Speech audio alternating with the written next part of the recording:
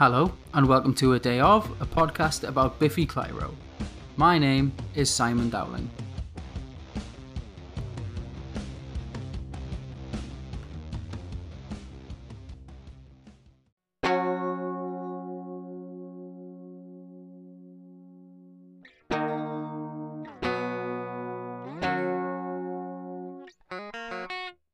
What a corker.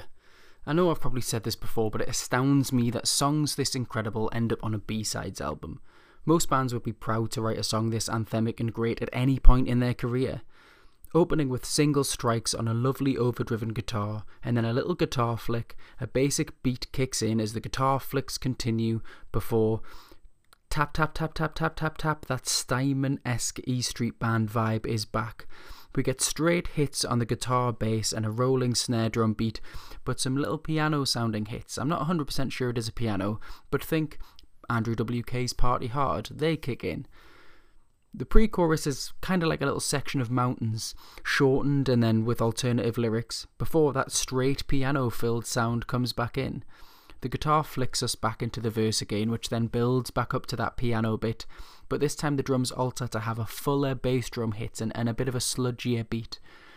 We get the pre-chorus, chorus bit again, and then a breakdown section that too sounds a little bit like the bit from Living Is a Problem, but it's interspersed with little vocal sections over power chords before we get to the end. With this song being released in the depths of winter, it strikes me as suitable considering it feels like it's about seasonal affective disorder. I only listen to sad songs I only play in the summer. Yeah, I mean, other than Biffy, I do tend to listen to some real miserable stuff. I mean, today was Spotify Wrapped Day, and naturally Biffy were number one, but I had the likes of Phoebe Bridgers close behind. 2020 is a year in which we were frankly robbed of a summer, so that miserable autumn-winter music has been much more prominent in my ears. But don't worry, Christmas dinner is coming and we'll take a bite, we'll turn this all around.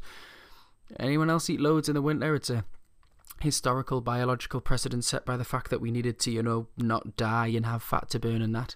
Basically, eat what you want and don't let the adverts tell you that you need to eat a diet of simply air and water from January to stop you from smashing some After Eights right now.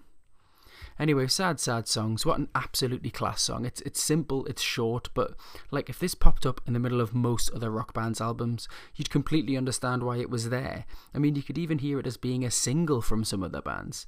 It's just another shining star in Biffy Clyro's incredible B-sides. Thank you for listening to A Day Of. My name's Simon Dowling.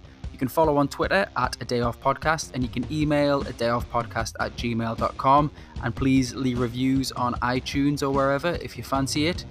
You can also send in voice notes at anchor.fm/adayof, and you can also find links there to the podcast on all the different platforms. Again, thank you for listening.